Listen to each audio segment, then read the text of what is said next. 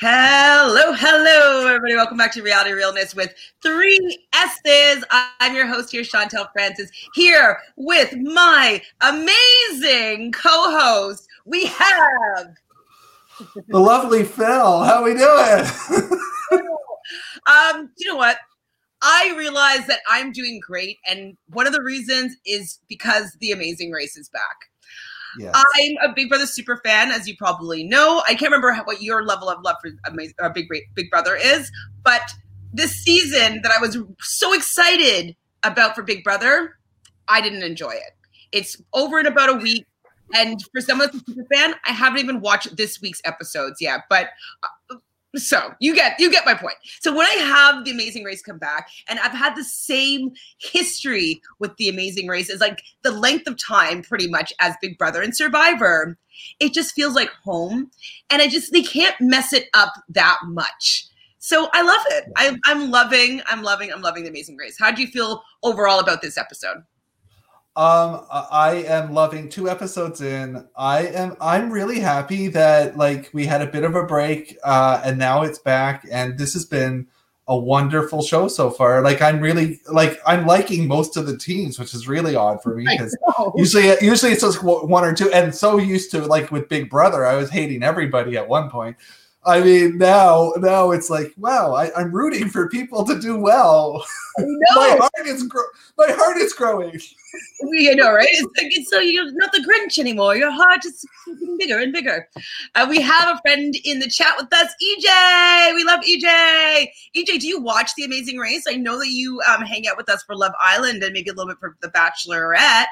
Do you also love The Amazing Race? We'd love to hear your thoughts about tonight's episode.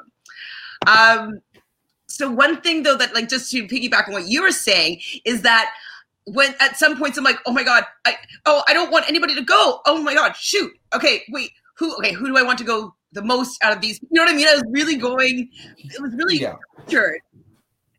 And it was a nail biter for the back 3 teams. You didn't really know who was going to go this week. So that was pretty cool. And it's I don't know if I want the 2 blonde girls who neither of us picked in our pool. I'm like, I don't want them to go, but I'm sure Chantel's like, go, get rid of the girls. We'll get to what I was feeling around that area at that time. I definitely had some feelings. You just said that you're starting to watch. So you've never watched The Amazing Race before. Wow. It's light and it's great and it's fun to see different cultures and different activities. You can kind of visualize whether or not you could do it or you couldn't do it. You fall in love with some teams. Sometimes there's a lot of animosity. It just has everything that you need without the producers really being able to get heavy-handed and manipulate any story. It's just it's more organic, I find. Yeah. Whoever gets eliminated usually deserves to be eliminated because of their own doing. Very rarely, sometimes, but very rarely is it because of another team that they get eliminated. So it's kind of nice just sort of, it really tests people on all different types of skills. That it's nice to see people succeed on things that they don't think that they are able to do, and it's sometimes interesting to watch people fail. I love that. And so just in reality TV in general, I don't know if it's just because I'm from the last generation or the first generation of reality TV. We'll say that. We're from the first generation, and we're in the second or third generation of reality TV right now. And it seems what they enjoy, but it could just be because it's all that they know, is this overproduced, producer influenced storylines and feigned drama. And I feel like it's ruining the integrity, in my opinion, of all these shows that I love. So whether it be The Challenge, I love The Challenge, but it's I'll watch it just because I'm obsessed with the whole show because I've watched it since day one. But would I be a fan if I started watching it now? I don't think so. And same with Big Brother. I'm I love Big Brother. It's my favorite show. I've had the feeds every year since it's been on the air. I watch the UK. I watch Australia. Do I love the last 5 seasons? Not so much. Do I trail off the end every season? Pretty much, and just listen to updates. So I'm feeling as though the Amazing Race is always able to stay pretty okay because they don't ruin it by overproducing it. And I think that's why I'm enjoying it so much.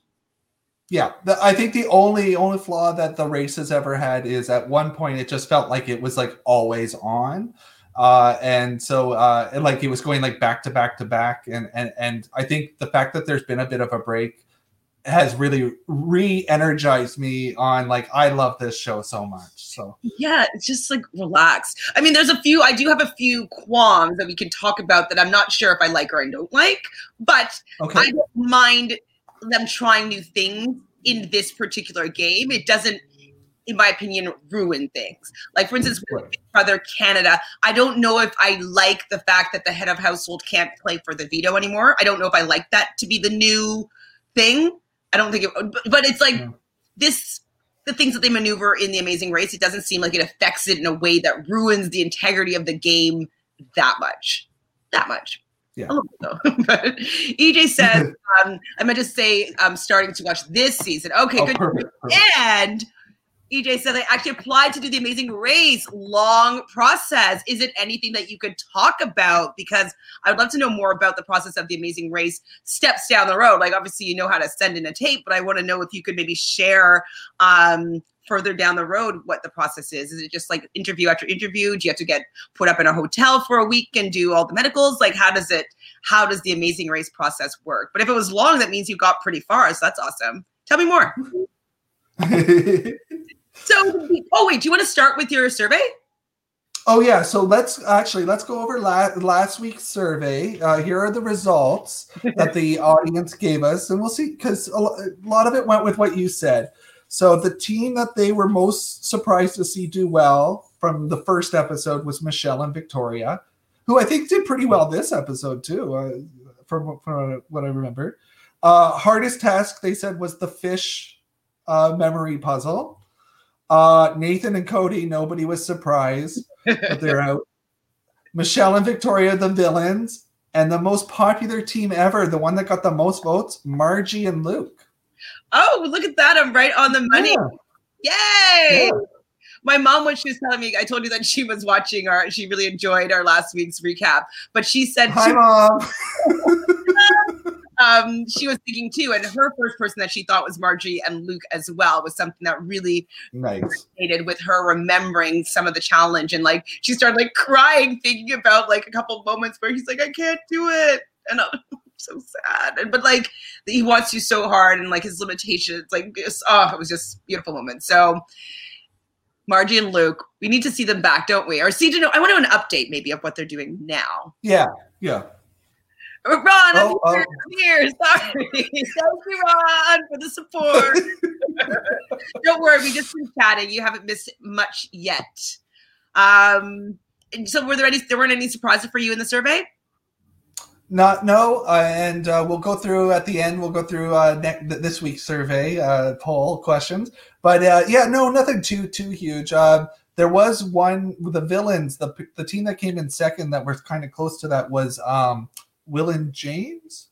Oh, people were like, oh, maybe they'll be the villain. So I don't know. I didn't see anything in the first episode, but the second episode, I could see why people might think that. Wait. Well, you might as well tell me. What did you see in this episode? Well, I think they'd be more seen as a team that sort of they didn't seem to be getting along with each other very well. Like they were getting quite snippy with one another, especially at the truck challenge. And then I think they said something. One of them said something to the other, and it was like, "Ooh, that was kind of harsh." Like, so I think that they're going to be a team that people are going to be like, I don't know. We'll see. Maybe it was just episode 2. I don't know. Interesting. I mean, I didn't clock anything, but when we get to that part again, I'll remember some of my memory would be jogged by like how I was thinking about them.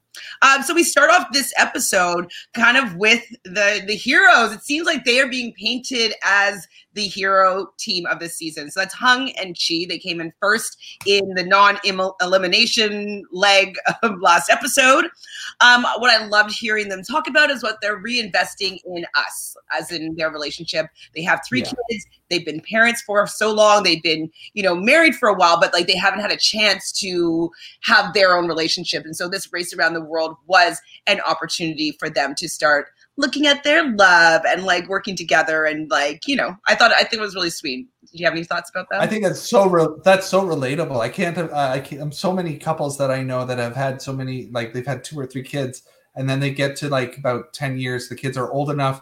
You can have grandma come over and take care of them, and they need that week away, that vacation, right? And just to reconnect with one another. It's really important, and I think people are they're relatable to a lot of people for that. I heard on, I think it was Justin's podcast, maybe I could be wrong, is that they were able to get everything into, I believe, one backpack or 15-pound backpack.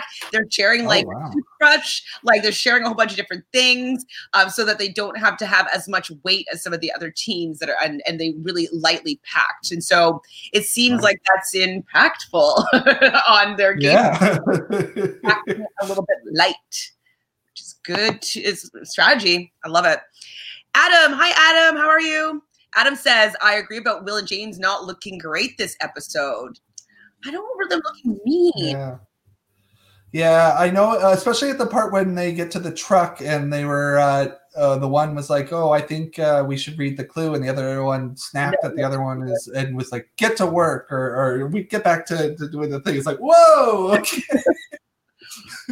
Yeah, or I'm definitely are gonna have some thoughts when we get there about that part. Oh my god, yeah, I know you're gonna have some more things to say about that too.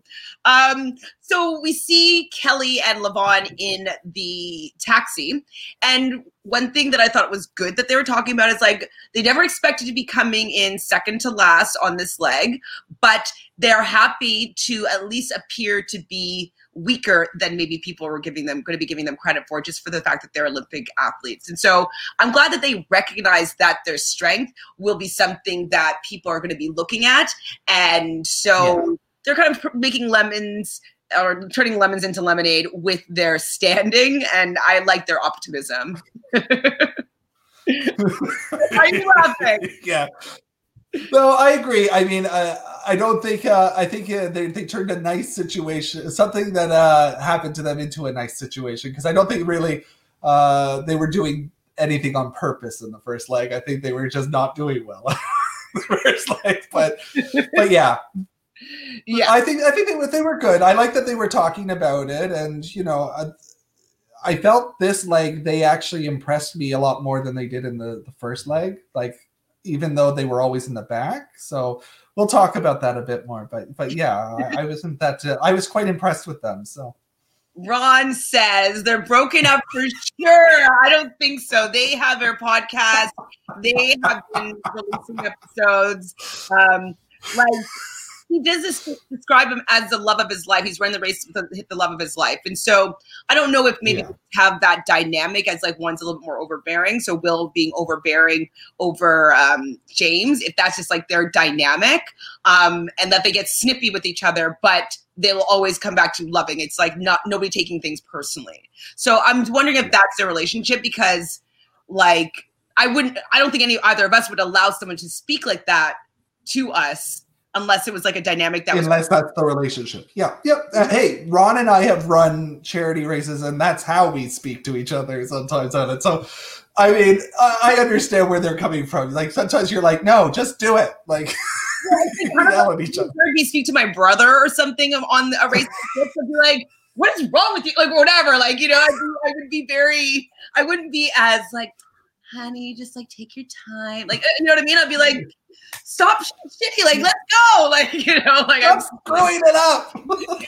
Yeah, I wouldn't sugarcoat anything. So I think that it actually shows a little bit that they're very comfortable with each other, that they're able to kind of be irritated or be annoyed and not be worried about expressing themselves honestly in those moments. So and I hope they learn their lesson. You know what I mean when I'm saying that. Adam says, are they going to Nicole and Victor's wedding? Social media influencers. Everyone is. I mean, do you think that's money to pay for the hotel? Like the because it's an away wedding apparently. Did you hear about this?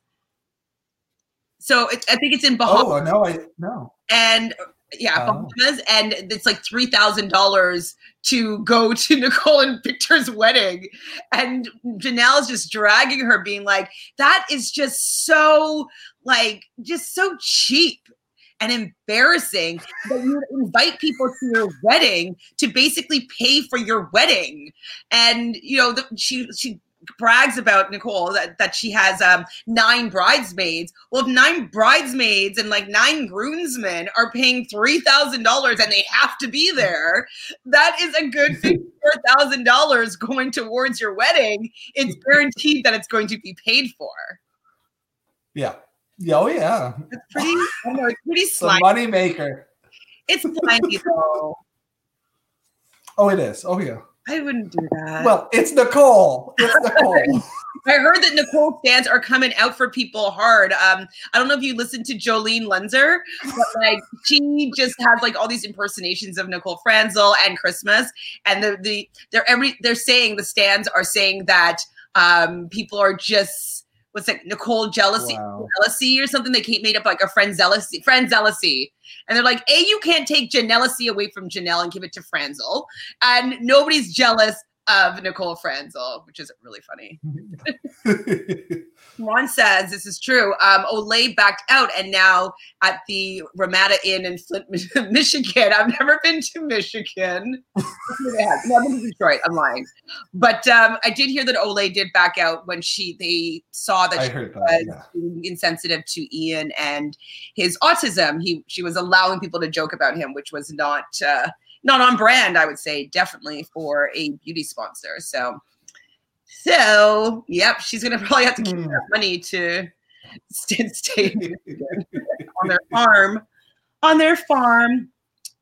D'Angelo and I have to apologize. I was calling D'Angelo DeAndre last week, and this is because on Love Island, which I had been talking about every day for a month and a half, that there is a man that was on there named DeAndre.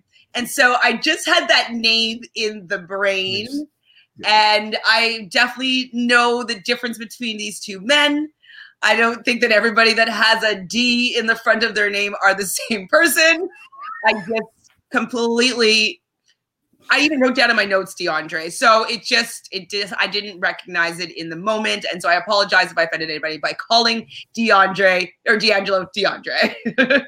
Did you just let me go? I noticed it. I think you did it like 3 or 4 times. And I was just like, this is my first time on the show. I'm going to be nice and not say. No! Don't let me do it. Don't let me do it. I was so embarrassed. Oh my God. No, it's all good. It's all good. They're both very nice names. Absolutely. But they're just different names. I mean, especially as somebody that like people always ask me, do you prefer to be called Chantel or Chantal or Chantel or Chantal? And so people are always very considerate of how to pronounce my name. And so the fact that I wasn't considerate enough to even say his name, I'm very confident. So oops. So if I ever do it again or in any sort of fashion, I do not mind being corrected because you never know what happens in your brain. You just start talking and then you don't realize you can make a mistake. So D'Angelo and Gary were definitely talking about being at the bottom, like they were last in, and they definitely didn't expect that being from their, they're used to winning and being a winner, we'll say, in kind of society, like, probably captain of the football team in high school and then go into the major leagues, like, not major leagues, but like NFL. And like they are used to doing well. And so it was probably a very humbling experience for them. But I do agree they did overcome adversity because Gary didn't look like that was going to be something that he was going to complete. So how do you feel about their so far? No, I like the team. I think that they're going to be fun to watch. I think they've got a lot of great energy. I think that D'Angelo, we talked about this last week, probably at the pit stop, Gary and him had a nice long chat about, maybe you should do things that you're better at. Because D'Angelo was like, I should have done that task, and he really should have done that task. Like, you could just sort of feel that he was like, as soon as he read the clue and the guy they started, he was like, this would have been a better task for me to do. So, but I'm saying last week as well that I felt that he wasn't ready to stand up yet, and so I think that maybe he's gotten the jitters out now, and like he's willing to like, be like, hey, like we can do this. I got this. If I say that I'm going to do it, I'm going to be able to do it. I think he was just nervous, maybe being the one that failed first on the team. Like I think that he just didn't want to have that on his conscience. So yeah. And probably the same for Levon on the hurdlers team was probably the same because she was quite quiet in the first episode. And I think probably she had the same thing. And then being at the bottom, but they survived. They both got their jitters out for both teams. They're ready to race. So. Ready to race. And then we get a soundbite and a little bit of clip about Frank and Jerry. And so we hear Jerry saying, it looks like I'm going to have to rely on my son, Frank. And I was like, oh, man, that sounded to me. That was like in my ear. I was like, okay, the focus is on him. Or like this. I was like, oh, boy, I don't feel confident about this. No. Doing well this leg. That was my first instinct. Did you have the same thought? Yeah. Yeah. I was like, oh, happy. And then it got to them and I was like, that's a warning sign. That's probably the team that's going out this leg. So I was like, uh-oh. Yeah. I put a big star beside it being like, probably out or near the bottom. Okay. So they had to fly to Colombia. And then, so all the teams kind of grouped back up again together. And then when they get there, they're going to have to go to Namicon salt mines. So when they were there, they had to search these underground tunnels. And they've introduced something new. So there's these 10 and 20 minute egg timer or like hourglass timers that each team. So did they have to find one? There was one for each team. So they had to take one. So. And so, okay, so then that's why it makes sense then they decided whether or not they wanted to find a 20-minute one or a 10-minute one, but they had to find one no matter what. Like, because I was just like, screw the egg timers, let's just be fast, like, or whatever, let's get out of here. But, okay, if that was part of the task to find it, I was like, okay, that makes a little bit more sense. But I don't think that it's that advantageous to find the 20-minute one and get closer to the back of the pack. Yeah, you agree? No, it was the thing to do was find one of them as fast as possible and sign up on that first flight. That was what you needed to do. Yeah, because who cares if you don't make it onto that first flight? You're in the back, and then if you get eliminated, you don't even get to use that egg timer. Like, who cares? Like, it's always what's the best decision right now. Yes, that's what you got to do. Now, I have a question with the semantics of this new little task in there. So do they now have to carry around this stupid hourglass for the rest of the season until they use it? Yeah, so actually, so I've been doing some research for you. We've got a little quiz for you about the yield. So I'm going to ask you some questions. But one thing that I found out about the old yield was all the teams were given a sticker of their face, and they had to carry that around with them for the whole race. And if they lost that sticker, and a couple teams in the past did, they weren't actually allowed to use the big sticker to put on the board. So because I guess they put them in the little corner like that that they were able to use it. Who yielded you, and you see the name there. Yeah, and then there would be another sticker that would go on that little sticker. It's like, oh, okay, like okay. Right. So I have some yield questions for you. I want to test your knowledge. Okay, like rolling my eyes. Okay, I'm not rolling my eyes. I'm very open to this, but I don't think I will know the answer. No, I'm going to be Do you remember the first season the yield showed up?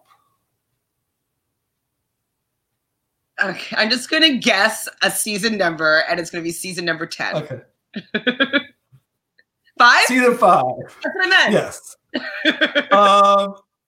Okay, in that season, it was only used once, even though they could have used it on every leg. Do you remember who used it? Are you kidding me? Can you give me like 5 teams that I can choose from? Okay. Well, it was okay. It was the winners of season 5. And they yielded Colin and Christy, and it caused a bit of a issue. Season. Oh, Flo and Zach? Like, I don't remember who's on it. Chip and Kim. Okay, here's a fun one. Which team, instead of going straight to the yield, picked up McDonald's and ate McDonald's on the mat. Is that the same season 5? No. McDonald's on the mat. I won't answer. Let's see if anybody that's watching knows the answer to that. One. EJ, tell us. And do you know which team has yielded more than once? They've used their yield more than once, and they're known as the yield team, the team that likes to yield to other teams. I don't know, Afghanimals? Like, I don't remember. The Beauty Queens, Dustin's and Ken. So the yield actually stopped being used after season 11. Okay. Because after the first All-Stars, they stopped doing that, and then the next season they turned it into the U-turn. Right. So we actually haven't seen the yield since season 11. So when this happened, because I had no idea that this was happening, I was like, "Oh, the yield's back!" As a super fan, I was like, "Yield, why?" I was like, I'm like, oh, I remember this used to exist. Like, that's kind of what I was thinking. I'm like, this is familiar, but like I've seen so many other iterations of the show that I'm just like, I get confused by what happened when. I'm not a historian, super fan like you are. Ron says season 8. Is that a keep giving me? It was season 8. It was the Weaver family. I don't remember the Weaver family. Only family I would remember, but I don't remember actually, is Stassi from Vanderpump Rules. Her family was the on Schroders version of The Amazing Race. I don't remember that, but if I went back, I'm sure I'd recognize the team. And Stassi was probably bratty with her family. I would imagine. Do you remember her? Do you watch Vanderpump? Oh yes, so she was on the Schroeder family, and her team actually they didn't get that bad of a light, but they feuded a bit with the Weaver family, but I think that they went kind of early, the Schroeder family. I think they were like 3rd or 4th out. Yeah. So was it Kisha and Jen who had the McDonald's? No, it was the Weavers. Oh, right, you just said that. I don't even remember you say that. Okay, like you've done rewatches. This is like 20 years ago that I watched these seasons. And do you know how many episodes of television and Amazing Race and Big Brother and Survivor, all iterations, I've seen? A lot, just like me. but yes. You watch all those additional ones too, though, right? Like you've got all those other shows. So one last yield question. How many times has the yield been used and the team actually went home that leg? The team that got yielded. 3 times. What? Only once. Only once. So it's not that effective. It's not that doesn't really do much. So that's probably why they took it away. Yeah. And 10 to 20 minutes does not seem like really that big of a deal.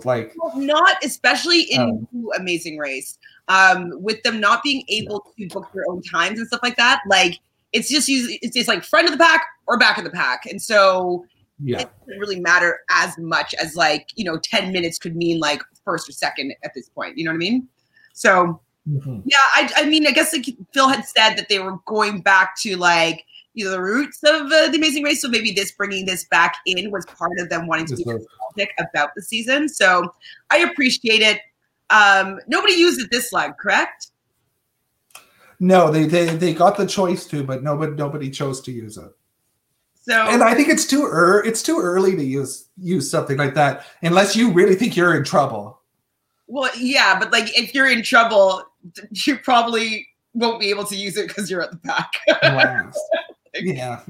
The person that's really going to need to use it will never get the chance. Is kind of why it's not that.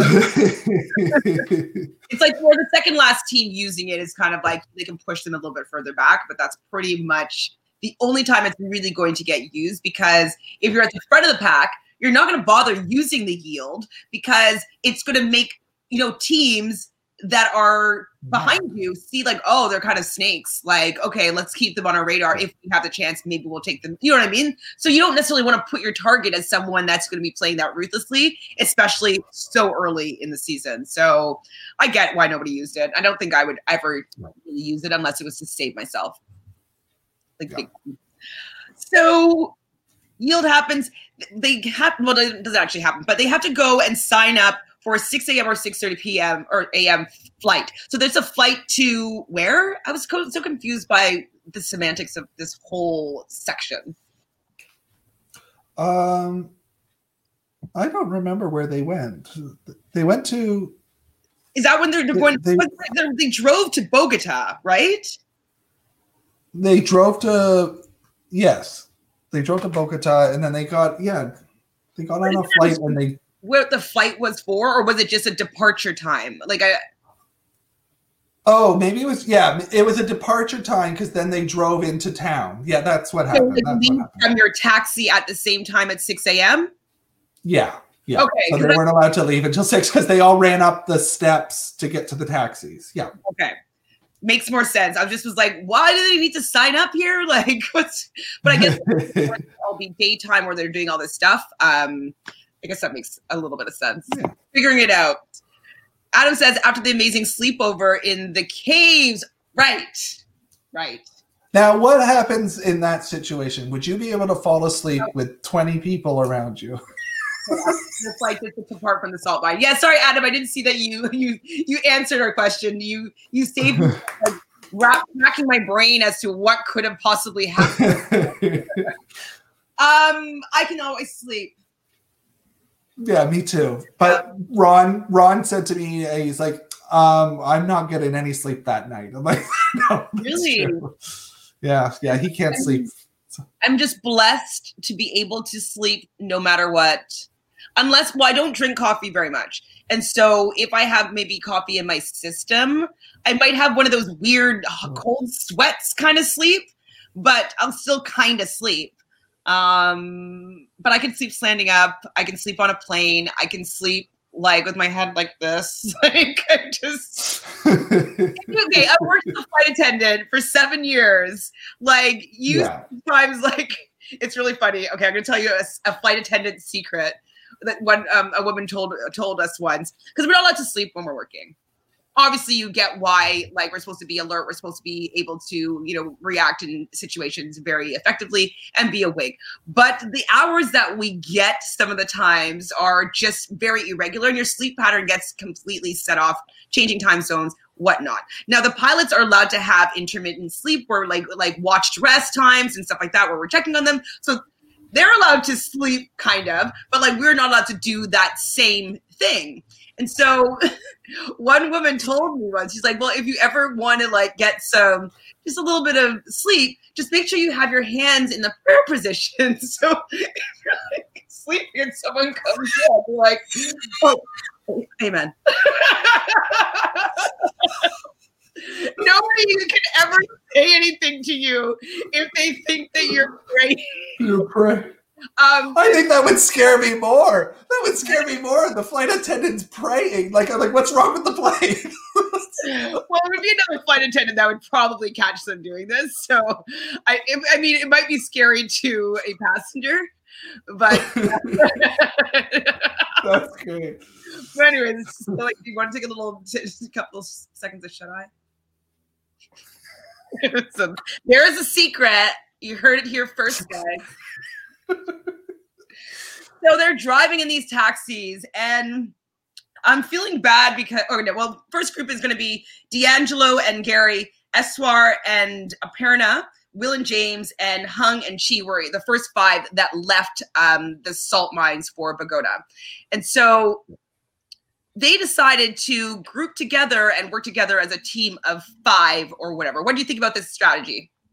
Smart.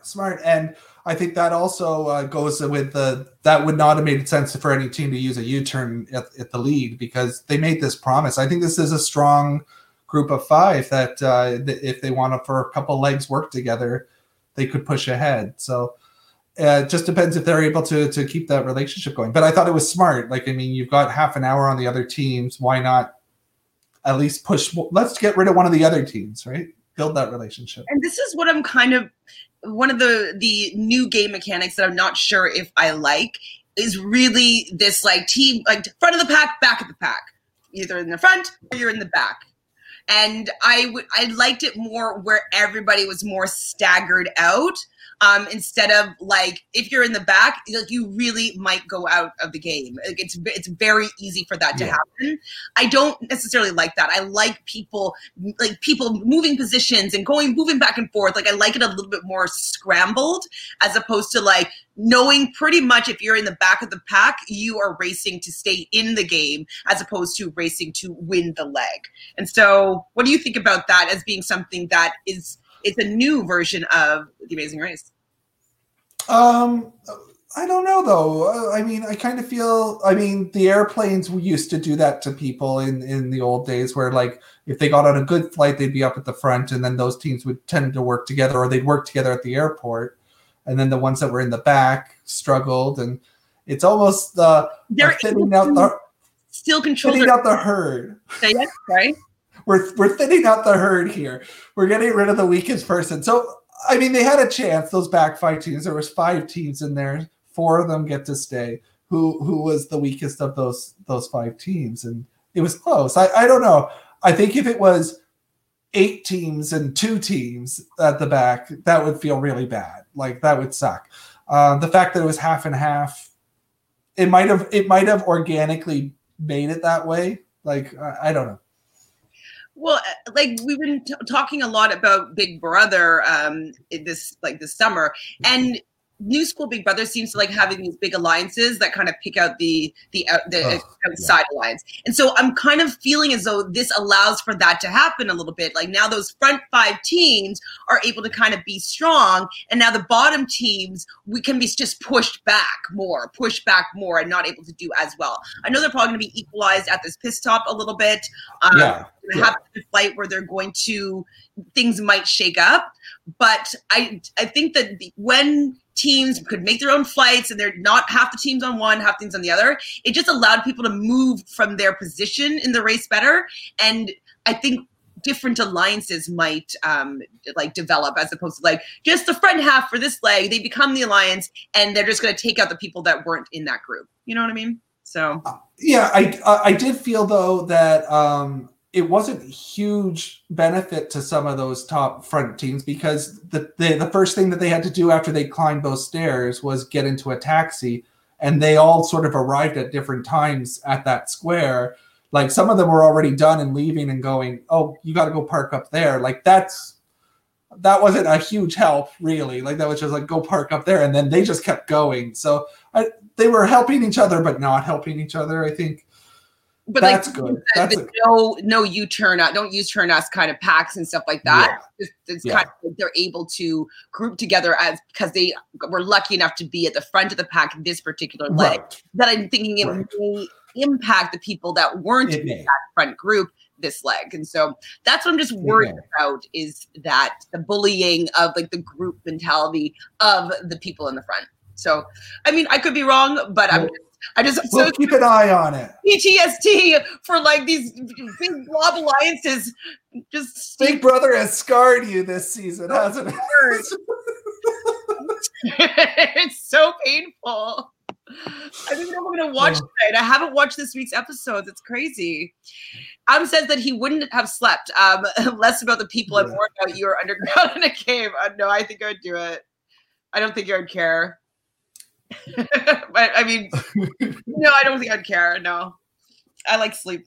So, okay, maybe you can also help me understand what happened here. So they parked their taxi somewhere. It didn't seem like there was like a designated spot to park the taxi. Then they had to go on foot somewhere. Was there a specific name to where they had to go on foot? They were given the information and the clue depending on what item they got. So they either had a golden, I missed what it was. It was a golden statue, little statue. Or it was a golden raft. Golden raft or like an emerald stone. The emerald stone they had to find out in the square, but they had to find the person. So they knew it was in the square, but they didn't know who exactly to go to. and then the Golden Raft, they had to go just a little bit further and go into a place. So they actually were told to go straight to this location. So it might have taken just a little bit longer. But between the raft and the emerald, they just picked out of a basket, and honestly, I did not really get the vibe that any of the teams had. Like, I don't think that there was like an advantage on either of them because they were in the exact same place almost. They were just, one was in the building, like, because it was like a square, and one was in the square. So, right, so it didn't really affect too much. If they were in the front of the pack, like all working together, that they would have all chosen the same one. That's why I was just like, what? Like, why wouldn't they have all just chosen the emerald and find the emerald together? But I was like, maybe there was a rhyme or reason as to why they picked one over the other. So you're just saying one was slightly further away, but not much kind of thing?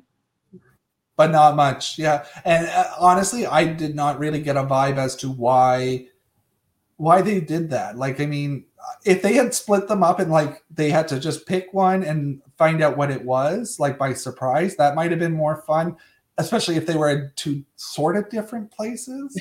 Right. But the fact that they were in the same place, I was like, why, who cares? Like, and they didn't even have to do anything with them. They just, here's the rock, here's the raft. I mean, I was a little bit happy with the guy that was like, this is a fake. And Riley was like, what? We just ran around 2 hours, and like they're starting to like backpedal. I'm like, oh my god, I can't believe we have to go do this again. And the guys still gave him the I thought that was a good misdirect and nice acting chops on the bearded man So 5 teams, they work together. Hung and Chi, though, they had a lot of trouble finding the dealer. And I thought I was getting worried. I know that the editing is going to make me feel a certain way about certain things happening. And so I fell for it again. But were you worried about them? Like when they didn't seem to be able to find the dealer? No, I knew that they would find it. It wasn't that hard of a task, I don't think. I think you just look for the people that are standing in one place in the square for that part.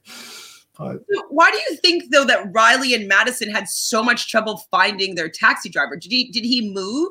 Or did they just not remember where he was or was planning on parking? I don't know, because the other teams all got them to go to that like parking sort of area, and they got out of their car like right at the square. I don't know if they had told him to stay. I would think that they would, but maybe he had to move, because I think that they got out and they went straight in. So maybe the car had to move, and I don't know. But it was funny that the taxi driver found them and not the other way around. So that's a nice taxi driver. Well, I mean, he probably wants, he's like, oh, you like get some money out of these guys. They have that's money. Right. But he waited for them. So maybe he kept the meter running and he wants to get his money Yeah. there.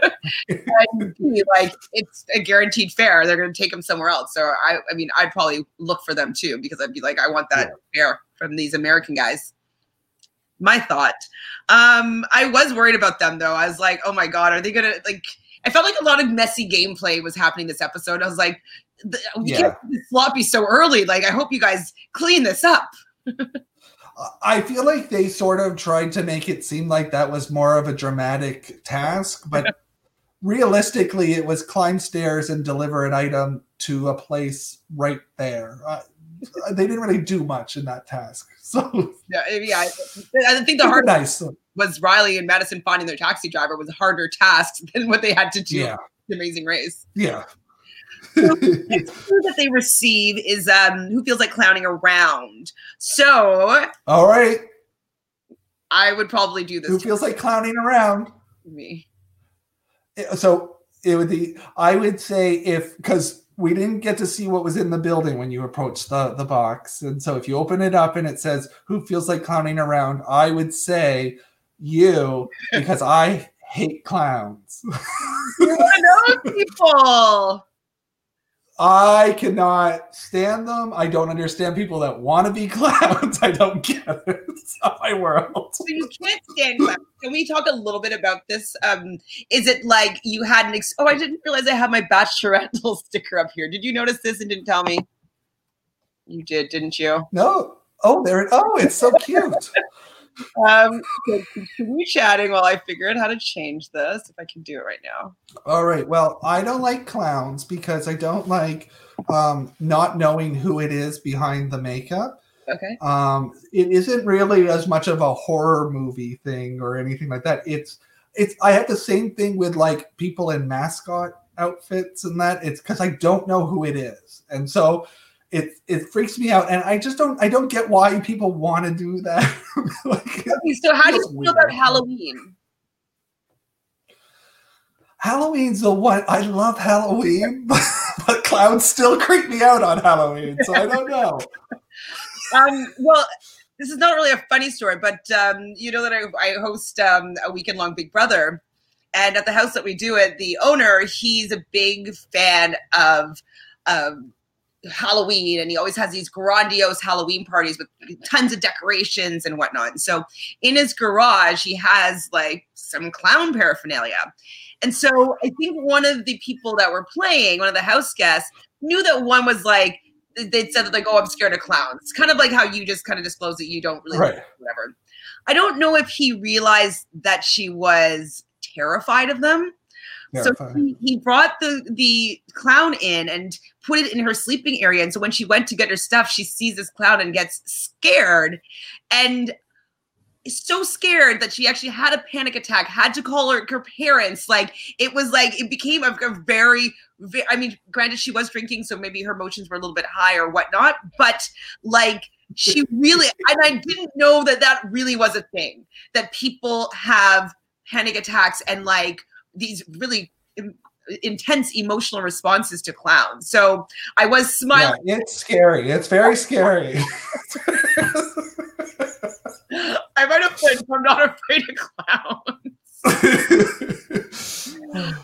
Yeah, so like that was my first experience of somebody that actually was like very traumatized by clowns, or I don't know, has some history with them that like doesn't really allow her to react very well to them. So that was an interesting experience. But to me, I don't mind clowns. I'll dress up like a clown.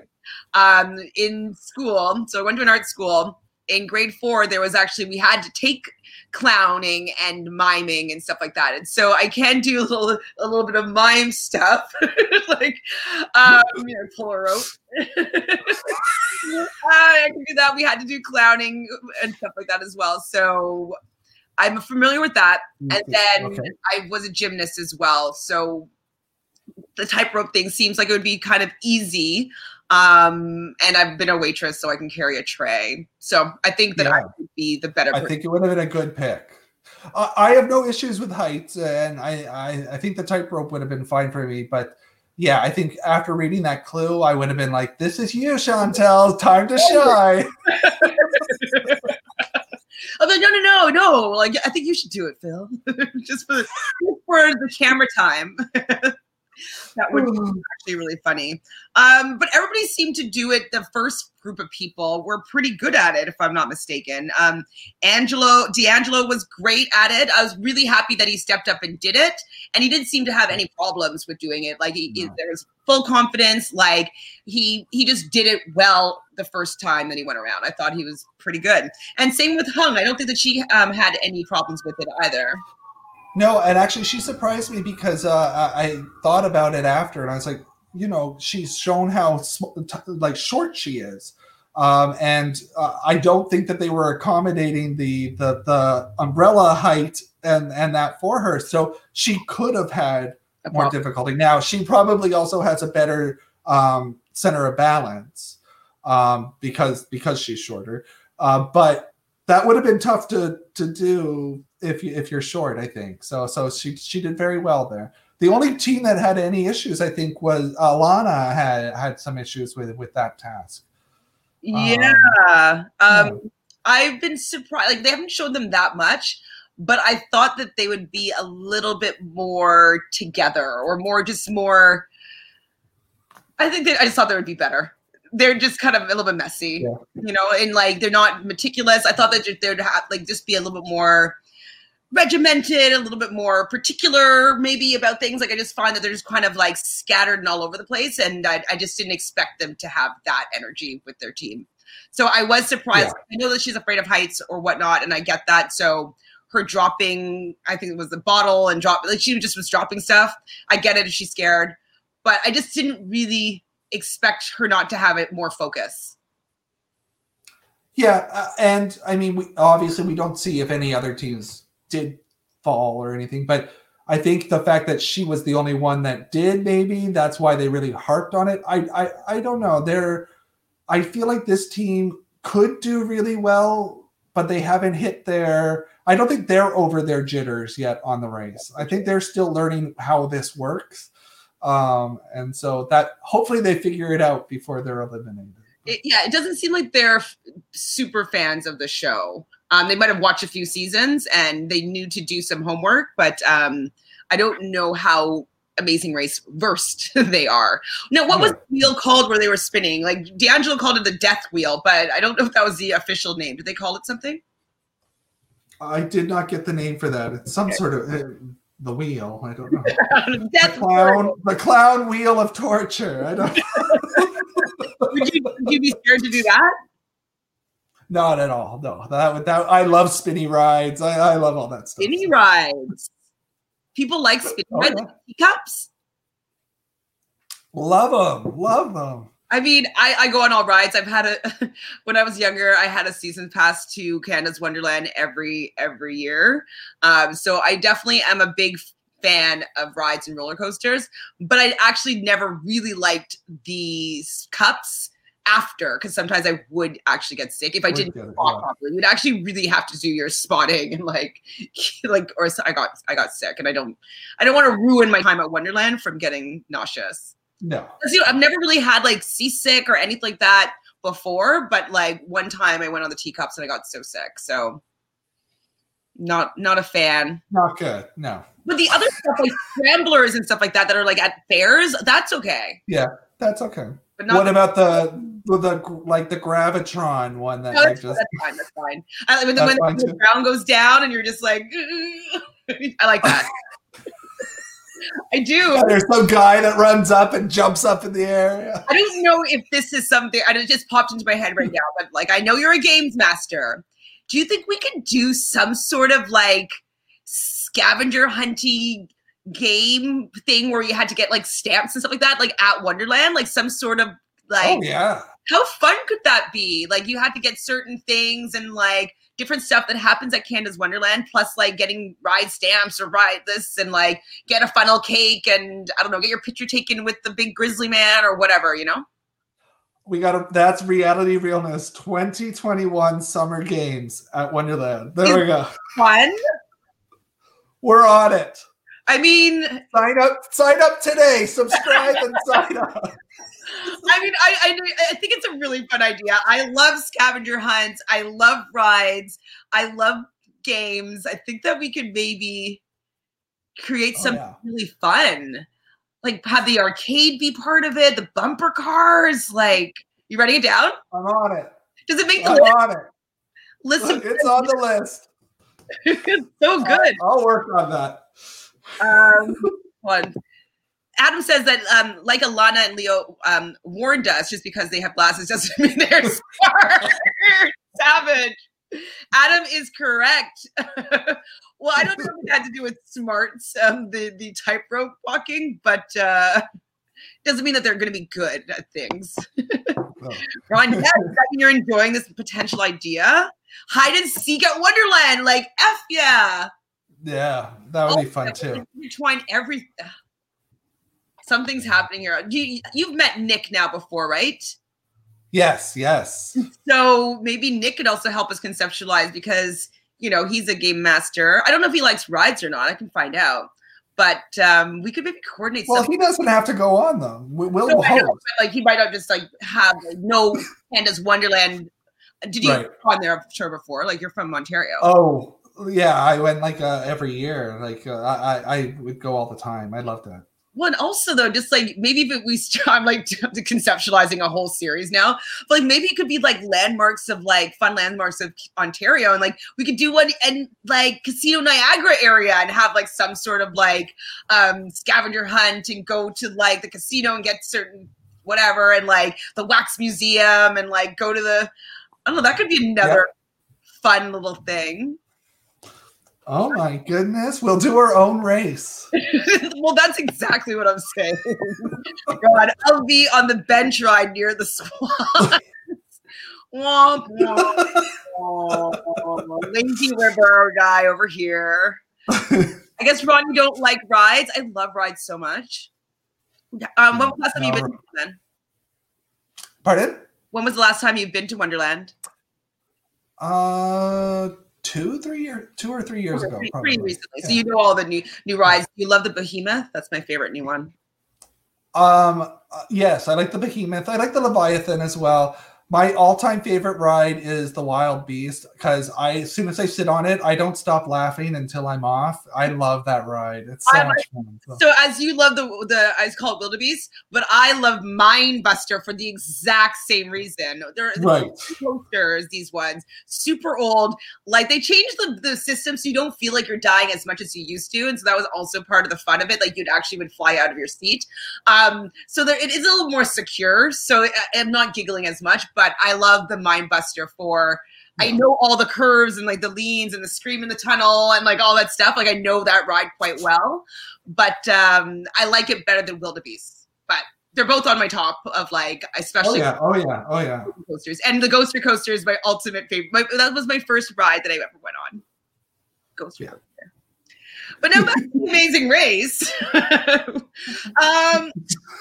So yeah, I was really glad that D'Angelo did this task because like I didn't feel as though Gary would have been as good as D'Angelo was for this. Like D'Angelo seems as though he's pretty calm. It seems like he has really great balance. He has great focus, it seems. And he's not awkward. Like I feel as though Gary might be awkward at times with like his big long limbs, you know? And so I felt that D'Angelo really had a lot of finesse in how he did this task. And so I was very happy that he did this for sure. So they, and even with the clue, like clowning around, I think D'Angelo would have been like, if it was some sort of like be a clown activity thing, he would have been a better pick than Gary because I think D'Angelo's got such animation to him that like, and he's got like this energy. He would be a riot to watch for that. So Ben says, "Hi Ben, how are you? Gary is the best. I like Gary, but I think that D'Angelo was better for this task. No shade on Gary, but he's a lot taller and a little bit more awkward, I would say, than D'Angelo is." Adam says, I have a scavenger hunt for Niagara Falls already in the can. Organized it for friends, bachelor and bachelorette party. Adam, let's revitalize this and make it happen again.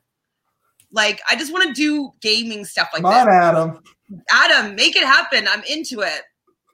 Ben says, hello to everybody. Hi, Ben. And optimal horse condition says that Gary is an octopus. So, you know, there's that. Ben says, is it weird that I have a secret crush on Phil Coogan? No. It's not weird. I mean, he's someone that's been on our screen for a long time. We like his philisms. You know, he's a fan of this particular show that he's doing. Like he enjoys meeting these people. Like I think he really likes his job, and I think that that's very attractive for somebody. So I can see that people could be into him. Oh yeah, they dress him very well for over the last 20 years too. I mean, there's very rarely when he's on the mat that you go, I don't like what Phil's wearing. Like usually it's pretty good. So how much do you think that Phil makes per season? Well, I mean, for the longest time, that was like the Emmy award-winning TV show, right? So I wouldn't be surprised if he's making quite a good deal, and he has other shows that he's done as well. So I don't know for sure, but this is your world more than me, but I think he does pretty well. Yeah, no, I mean, I'm trying to think maybe you had some stats with all your knowledge. I mean, I wouldn't be surprised if you made at least $250,000, like at least $250,000. Yeah. At least. Actually, probably more than that because regular TV shows, not even super, like, they at least make 50,000 per episode. So maybe he has something like that. Maybe it's like 50 or 100,000 per episode, and which could mean over $1 million for the whole season. If we look at like Big Bang Theory, they were making $1 million per episode, and that's because they were super duper popular. So I could see him making at least 100,000 an episode. Actually, now that I think about it, he's gonna make $1 million. I would say for sure for the season. Because they only really had to pay 2 people. I mean, I know it's expensive, probably all the plane tickets and like crew and all this stuff, but it's not as expensive as like some of these big, like shoot 'em up, like car crash, like TV shows where it costs like $1 million an episode. So I could see him being paid like $100,000 or 50 to 100 an episode. I wouldn't be surprised. And it's a family friendly show too. So the sponsors really love this show too. And I mean, if you watch it on CBS, they have like the same sponsors all the time. So I mean, yeah, they're getting quite a lot of money for it. Wait, sorry. I think it is more than $2. That's how that goes. Wait, he meant to see you put 100,000. So I didn't realize. Oh, so many people had their thoughts here. So yeah, he's been said 100,000, but I think he meant to say $1 million. Is this a fact? 1.2 million a season, or is that your guess? Because that's going to be about $100,000. Oh, there we go. Whoa! Wow, Unless he's just, but I don't know. No way. I'd boost his pit stop outfits, all of them. Yeah. Oh, boot. Oh no, you don't like them. Come on, you love Phil and his turtlenecks and his leather jackets. How can you not like them? Oh, they're like he sometimes he even dresses a little bit like for the country he's in or that or you know, and I can't believe that he looks great. He doesn't look like he should be wearing those clothes. Like, but the clothes are nice. I've seen him in outfits where I'm like, well, maybe you shouldn't have worn that shiny shirt that's a little bit too tight. Yeah. Like a few times I've been questioning, but in general, I appreciate the look of Phil. Yeah, it's a lot of moolah. Yeah, I think $1-2. Ron says 100K per episode. Okay, you're agreeing with me. Okay, cool. Ben Reddit and men's bag. Okay, I love getting information. Wow. Holy get stats. Ben is on it. Wow. 2019, Coogan reportedly earns $100,000 per episode, which puts him at the 1.2 million per season, and there are usually 12 episodes in the season. Look at that. I fucking guessed it. Google. Thanks. Ron Google. There we go. Everybody. Ben says Adam Jones crazy. Well, just leave Phil alone. He doesn't. His stylist isn't hip. Stop me. Stop him any day of the week. Okay, Ben. We'll see if we can get this happening. Do you know anything about Phil and his married life, or if he has a partner? Oh, I believe he's married. I think so. I know. I mean, he's from New Zealand, and I know that when on the off season, he's back down there. He lives close to where his family grew up. I don't know tons though. He's quite. Maybe you're gonna do a quiz. Phil Coogan for you next week. Yeah, he. I know he hasn't dated any of the contestants like another reality CBS host did in the past. Are you talking about Jeffy P? Fair, but maybe he hasn't. He's just better at hiding it. True.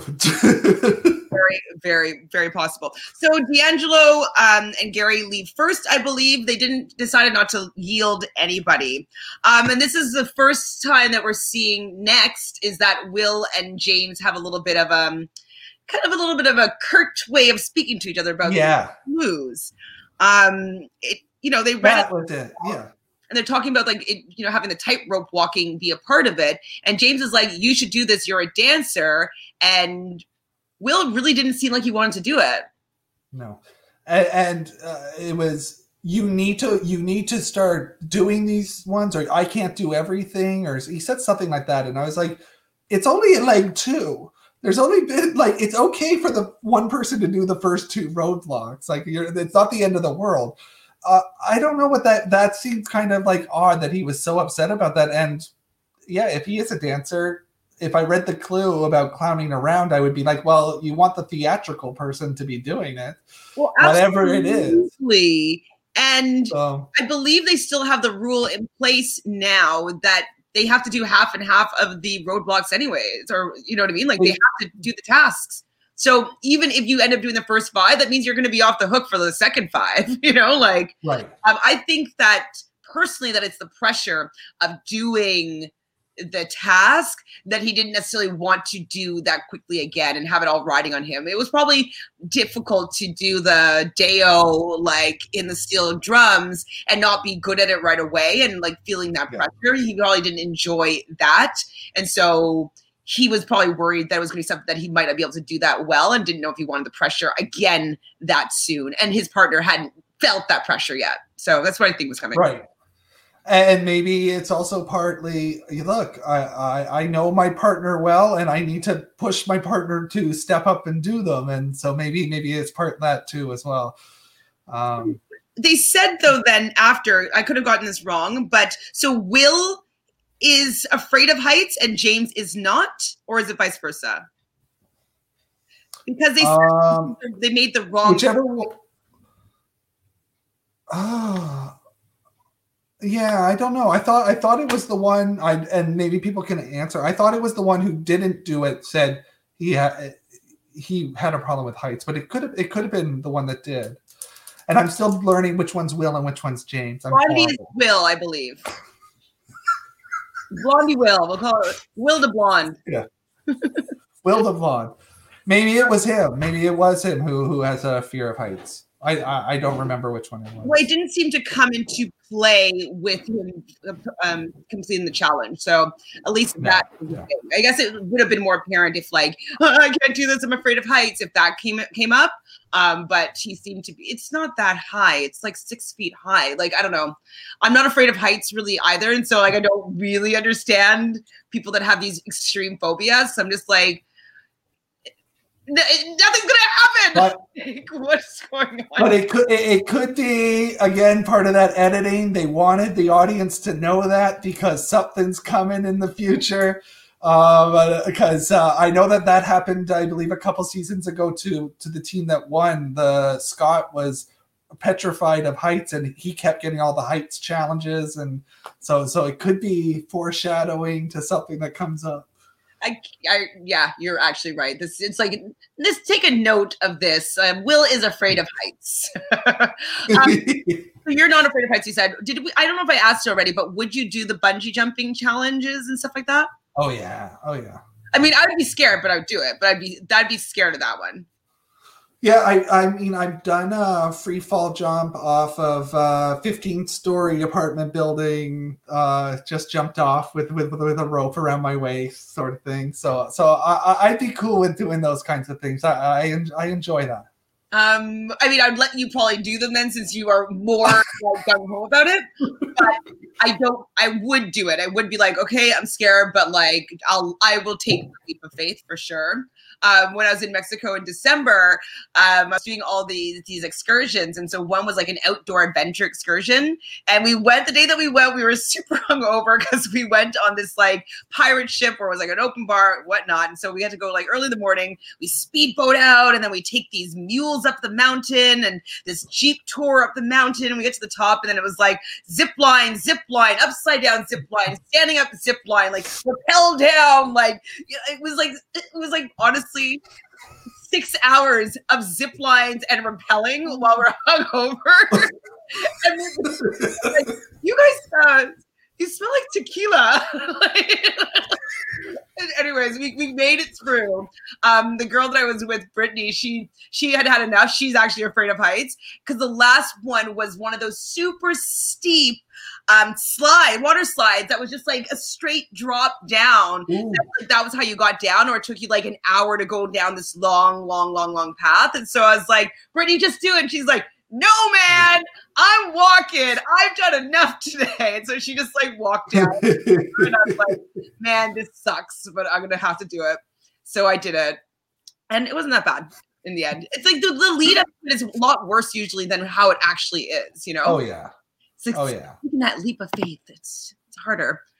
Whoa. Okay. Optimum Horse says, I read that 30,000 people who bungee jump die forever each year, and 60,000 fall and damage themselves permanently. No bungee jumping for me. Ooh. 30,000 people a year die bungee jumping? That's still quite I don't know. That seems like a lot. So, I think is it from the same place? Let's just not go there. How many of them are attached to the bungee? How many of this is manslaughter? How many hit points did they lose? What's a hit point? Oh, like in a game, maybe? he's like saying it's not your real person. Oopsie. So what happened next? So yeah, but we do learn though that Will likes the puzzle. No, James likes the puzzle. I'm confused. We'll figure it out. You guys in the chat room, if you can figure out who was afraid of heights. Was it Will or was it James? Because James said, I thought that he's the puzzle guy.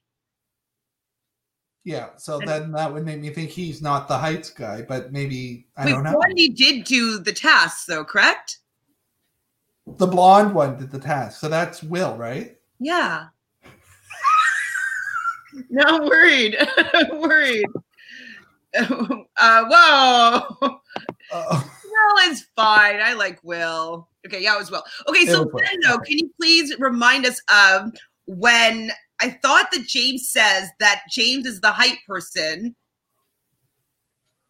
or maybe and Will was the puzzle person? I don't know. I don't remember. I didn't make my notes here, and that they made the wrong choice. Anyways, so the next part of the task that I think D'Angelo and Gary got there first, if I'm not mistaken, is they have to customize. They called it a name that I didn't write down. Did you write down the name?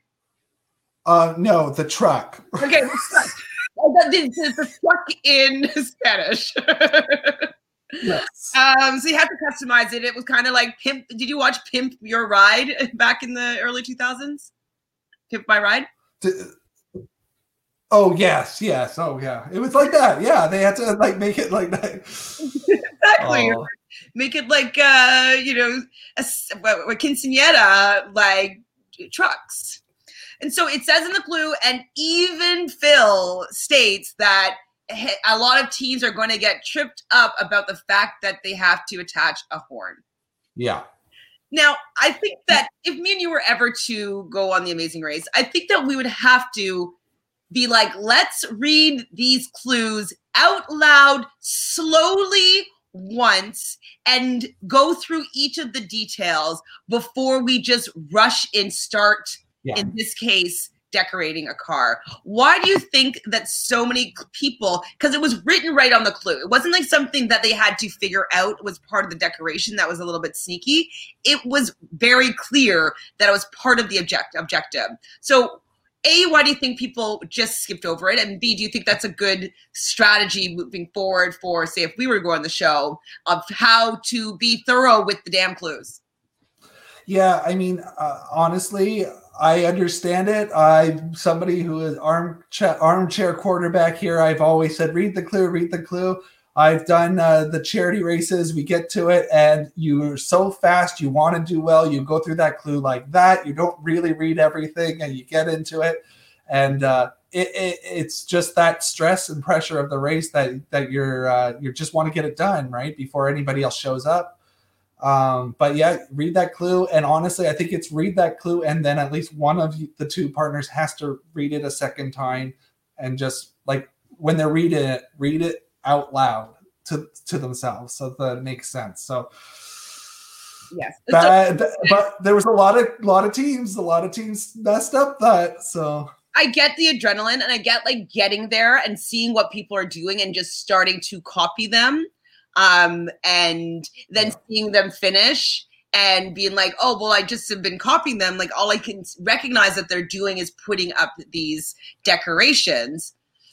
But I think that the extra 5 seconds that it would take to slow down and be very just concentrated on reading the clue, it will save a lot of times of not knowing what they did wrong. And so that would be my advice moving forward is like, even if you want to be fast, take that extra second with the clue and be like, okay, so it says da da da da da da da. Okay, first we're gonna go to, and you know what I mean, and just like, and talk back. So, for instance, I'm going to talk another thing about a flight attendant. And so part of like our training, when say we're in emergency and we need to get somebody to help us do something in an emergency situation, we give them the facts as what they need to do. And then we ask them to repeat it and demonstrate, like mark what we just did. So like, do you understand? And they'll say yes. And then they would reiterate what we had just taught them. And so I think that that's something that needs to be reiterated because, you know, they're in adrenaline mode. They're not fully paying attention. They're just like, go, go, go. And it's like, no, repeat after me. You know what I mean? And then you're going to repeat it and you're going to remember it. And so I would be taking in that skill of getting somebody under duress to focus and be able to replay what I just did or what I said. Yeah. They were also given a clue in another clue in it, which was the judge, every time that they were right, would actually go all the way up into the truck and press the horn. Mm-hmm. And the fact that was happening probably should have been a clue. Like they're like, well, that's weird. Why is he going up into the truck and pressing the horn? So, but you know, you're so into it, like that you might not notice those things. So. Yes, it was just very frustrating. Rookie mistakes, absolutely a rookie mistake with people not reading that clue. It's kind of like one of the tropes that you're like, read the clue. Anytime people are doing poorly, it's because they didn't read some important information. So yeah, the horn is the missing piece. Hung gets there as well, Hung and Chi, and she was always very afraid of her height being something that would be hindering her in this race. Like if there's anything to reach things, which you were considering with the umbrella. But in this case, she was able to stand under, I don't know, the mud flap, I don't know, car terminology, but in front of the tire thing. And she was able to actually just stand there and be able to work effectively at a good height level for her. So I thought that was cute that she brought in that, like, she's small and mighty, but it's not going to hinder her doing well in this particular race so far anyways.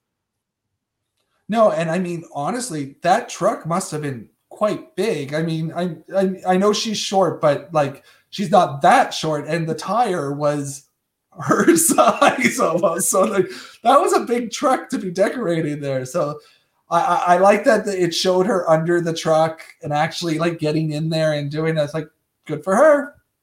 Well, and even with them, I was very surprised that they missed that piece. And he thought that maybe it was like the screws needed to be completely flush. And so I guess like also, I know that we're being armchair quarterbacks or whatever, Monday morning, whatever, all that stuff. But like, I feel as if I got it wrong once, I'd be like, okay, hold on, let's just go back and read the clue. Like, we think that we did it all correctly right now. Instead of doubling down on what we've already done, let's see if there's something that we might have missed. Yeah. That's how I go about it. Because it just seems, hopefully they just all learned and they'll be like, I'm going to be a little bit more particular moving forward, but they usually don't. At all. Once in this, I guess they're in the second group. I don't think they're in the first group of teams. They're in the taxi, and I think their taxi seems lost, and they were running around, and they seem lost. And it was Alana that was afraid of heights too. Oh yeah, she dropped the bottle. Got it. But yeah, the blondes, they don't seem to have, for me, any urgency in their gameplay. Like, how have you been feeling about them this episode? I'm sorry. Yeah, I don't. Sorry, what's her name? Caitlin and Haley. And Haley, sorry. And Haley. I don't think that they've shown the full gusto yet of the race. No, they're a little quiet. I'm not really getting a good read on them. I was cheering for them because I needed them to stay in it for the pool. But no, I thought they were the ones that when it was down to the three teams, they were the ones that were like checked what was the wrong issue with the horn. So that was smart of them. Like they asked and they got the information that they needed to do the change in the horn, and that snuck them ahead of the other two teams. So that was good. So they didn't yield anybody as well. And then we see Michelle, who apparently loves cars. She works in the automotive sales. She was super excited. She's coming across a little bit more as a tomboy that I was going to give her credit for at the very beginning.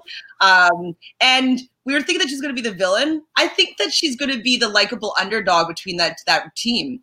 Because it seems like Victoria is a little bit more, not snobby, but a little bit more I'm better than you with her sister. She has there's a kind of an unbalancedness in there. But I think I'm going to be vibing more with Michelle.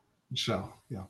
I love this team. I'm so glad that I picked them. And they did so well these last two legs. They were the only team that was in the bottom 5 that got into the top 5. And they were racing hard. So they ran a really good race this leg. So Hung and Chi, did they reread the clue? Were they the first one to do that? I think so. Anyway, did they or no? Or did they look at his? Did they look at D'Angelo and Gary's? They left. I thought they looked at it. Hung and Chi left first. Oh, okay. Then yeah, they must have looked at the clue. Yeah. Because I think they're like, oh my god, the horn, and they said it so loud. Yeah. Okay, that was another thing I had to have.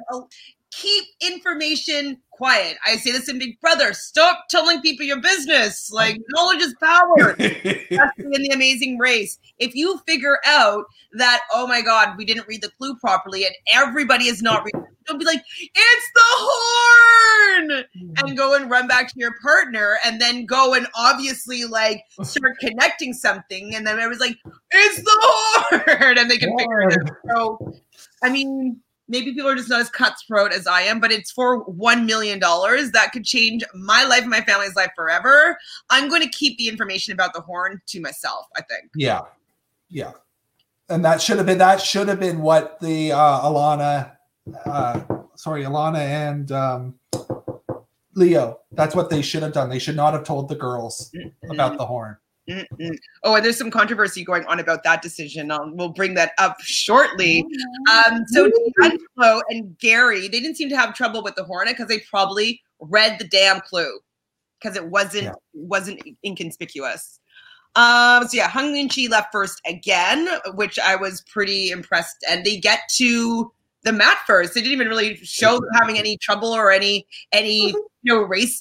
Whatever. You did really well this week. I'm not gonna lie. Your teams were very good. So they're first. They win a trip or two to Switzerland from Travelocity. And I wanted to share something. So Justin said that the green team from a few seasons ago, he says that because they won, I think it was 5 legs of the race and they won 5 trips. And so apparently they still have to pay the taxes on the trip. So any of the money that they actually were able to win, it actually, because I think second place, he said maybe got 50,000. There was a tier system of the second and third place teams did get some money. And obviously the longer that you were in the game, you got probably your $1,000 a week stipend. But he said that they didn't end up making any money because most of the money that they made pay for the trips that they took. Their taxes and obviously preparing to go to these other locations. So he didn't actually make any really extra money. Maybe a couple $1,000s were to save, but out of the 50 or 100,000, whatever they end up making, they only really took home a very small portion of it when they paid for their trips. That kind of bums, eh? That's kind of bum. Because winning the trips seems so fun, and they'd make more money if they didn't win the trips. Can I just take the cash value for that, please? Yeah. Or figure out a way. I just don't think that it's fair that the show doesn't pay for the tax. Pay the damn tax. Yeah. Or give them more money to pay the tax. One of the two. It's a nice prize, though. Oh, definitely. I'll take the trip. I've never been to Switzerland. Laughing at us. Always read the clue. Yeah, I know. Read the damn clue. It's just something that you could control.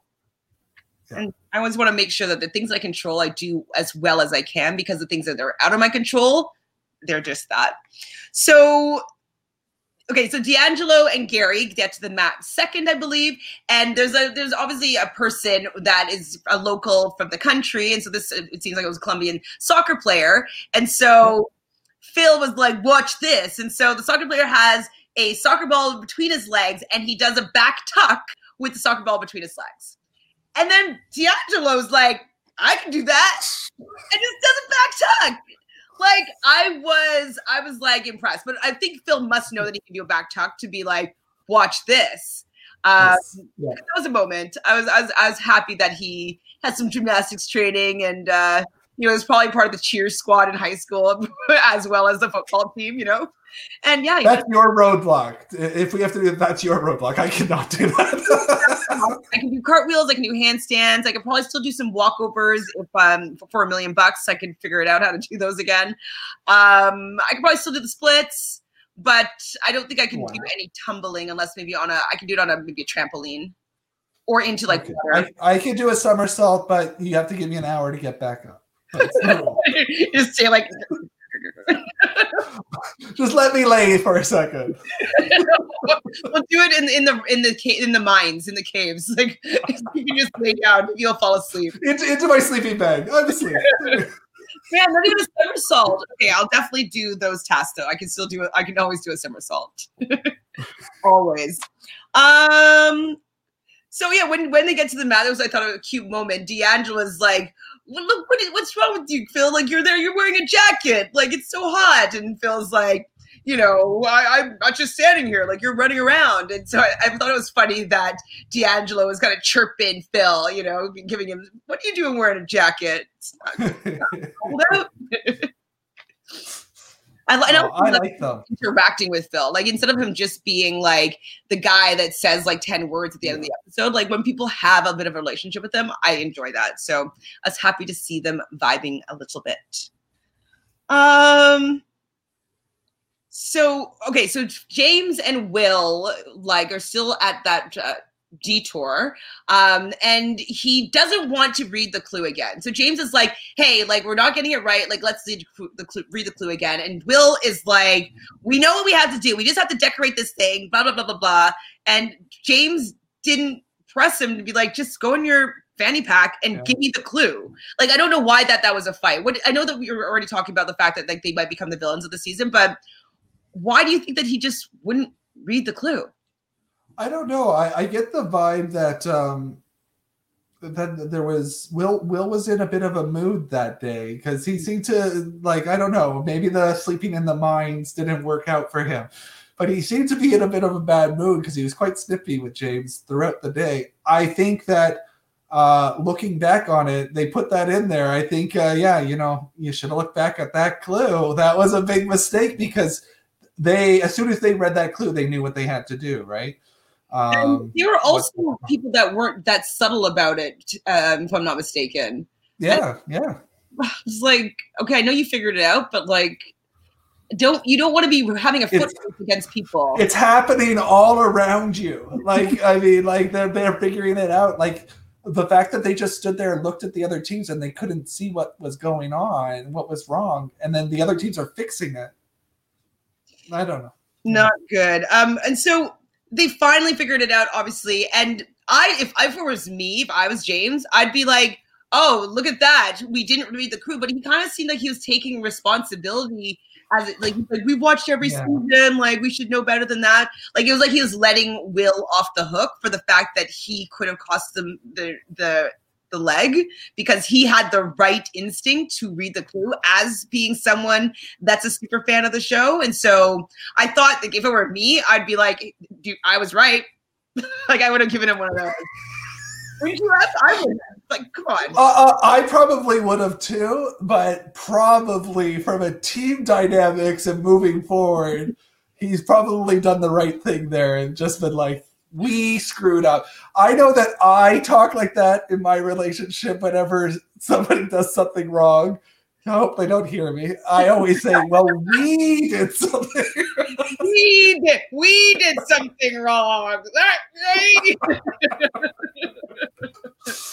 I mean, yeah, I guess it's true that everybody will know that Will was the one that could have screwed that up and that he was just maybe not making him feel that badly about it. But I think it's also showing more about their relationship. It seems as though Will is more dominant, we'll say, in like how the relationship goes, and that I'd say, you know, James is more maybe submissive in his having his agenda be the one that's the loudest voice or be heard. So we're learning more about them. I still like them.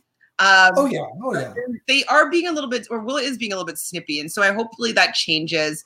I think it's the stress of the race as well. Like it is a lot of pressure to do the first two tasks and feel like you have their game on the shoulders of your partner, who is the super or the more super fan.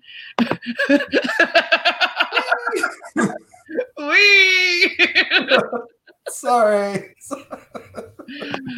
Hilarious. Okay, so second place we said was D'Angelo and Gary. Third place was Riley and Madison. We didn't really see much of them. I don't know if they heard or how they figured out the horn thing, or if they just didn't have any problems with it. But they were out. They got in their third.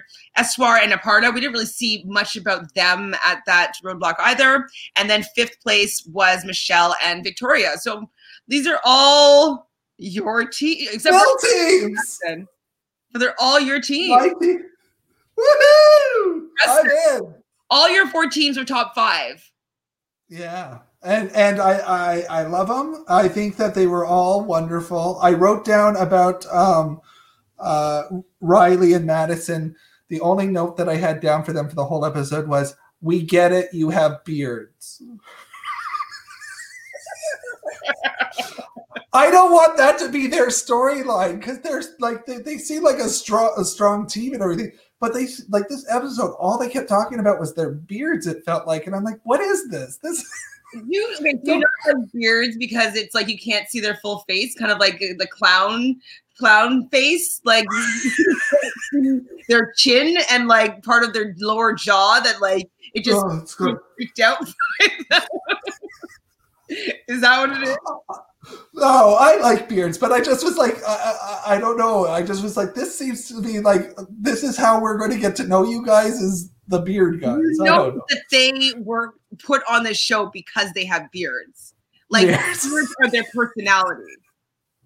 Right? I'm not like it is though. It's like they are the beard team. Yeah.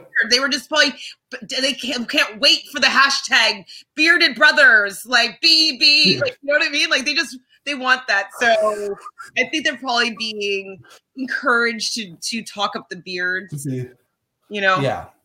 But I didn't notice specifically, but that's really funny that stood out for you. Okay, so at this point, though, the bottom teams are Will and James and Alana and Leo and the sisters and Jerry and Frank and Kelly and Levon. And I'm like, uh-oh, like the writing's on the wall here. And I was thinking that it was going to be for Jerry and Frank because we saw in the beginning, I was like, oh boy, we did see that already, that like they were focusing on their story and then they didn't focus on their story at all. And then they're in the back of the pack here. I'm like, oh, and they're not reading the clue or getting what's going on. And so Alana hears somebody or overhears someone that figures it out and then goes and tells Caitlin and Haley, the sisters, and Caitlin. And I thought it was really, I mean, I know she was saying that like she likes them and they want to run the race with them. But like, don't tell people because that's going to help more people in the back. And how do I say this nicely? But Reddit and Twitter, they're having problems with Alana's choice for telling the only white team that was still running in that backpack that they didn't tell the Olympic runners. They didn't tell Gary and Jerry and Frank. And so they were just like, oh, of course they didn't want one of the black teams to be able to win. They told the only white team and help them out. And so a lot of people are saying that it might not have been overtly a racist choice, but it might have been some subconscious conditioning of not necessarily want to play with people that look differently than they do. And so that's kind of a bit of the controversy that's going on about Alana. And I don't know if Leo is part of that conversation, but with her telling the 2 girls about the clue. What do you think? Right.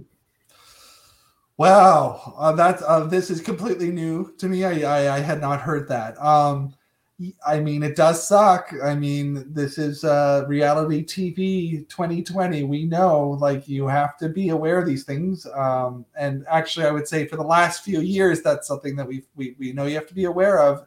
But also, yeah, I feel like she shouldn't have told any of the teams. I mean, that was a big mistake. Not like you weren't up at the front of the pack where it's bonding. This is now like you tell them and they tell everybody else, or they overhear it. Now you're all in last, like, and it's a cab ride, like, you know, that's not something I want to rely on. Is a cab ride to the end.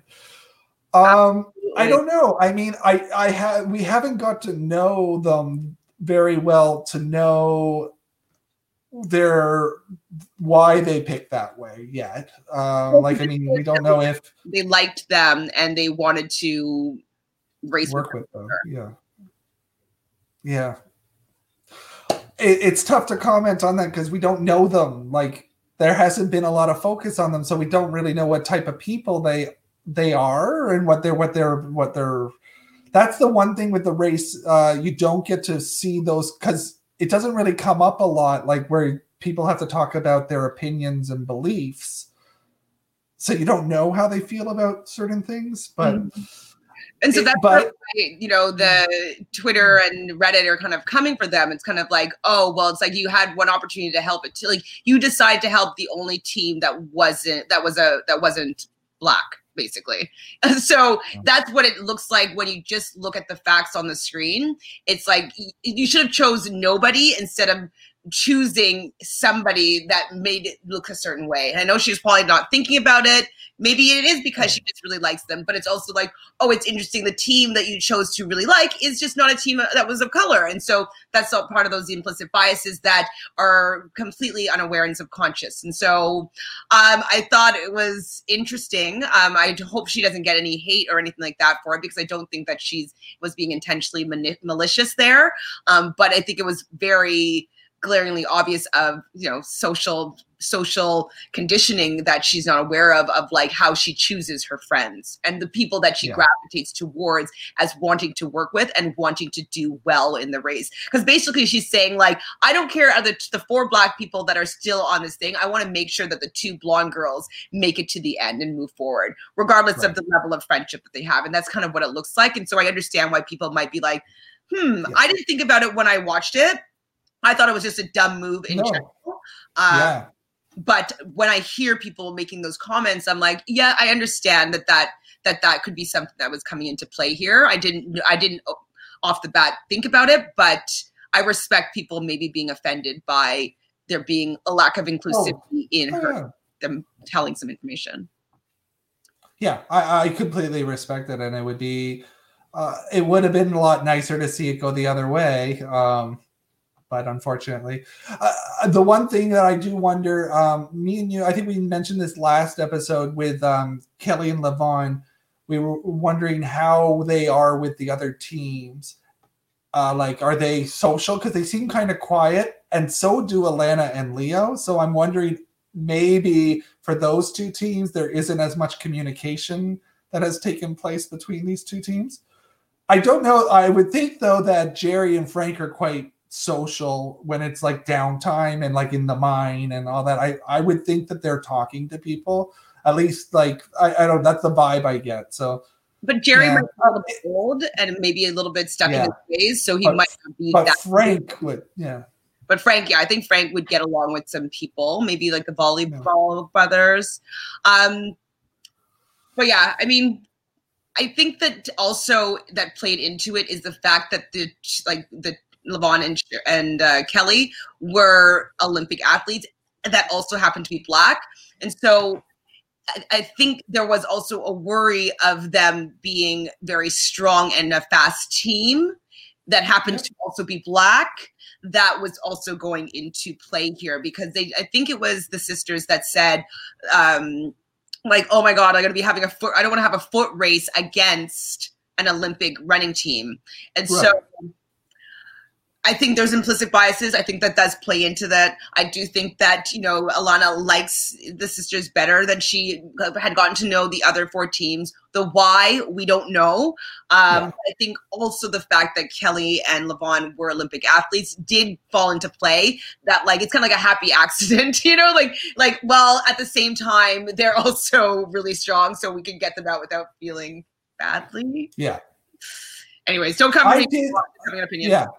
I thought though that they, besides the taxi driver not knowing where to go and not having a charger for his phone, I thought that they did really well. They seem to have caught up from that problem. Moment, I would have pulled over though. Would you have pulled over when the taxi driver didn't have a phone, a charger, and was seemingly going the wrong direction? I don't think I just would sit there and be annoyed. I think I would have to get out, find somebody else, and cut my losses.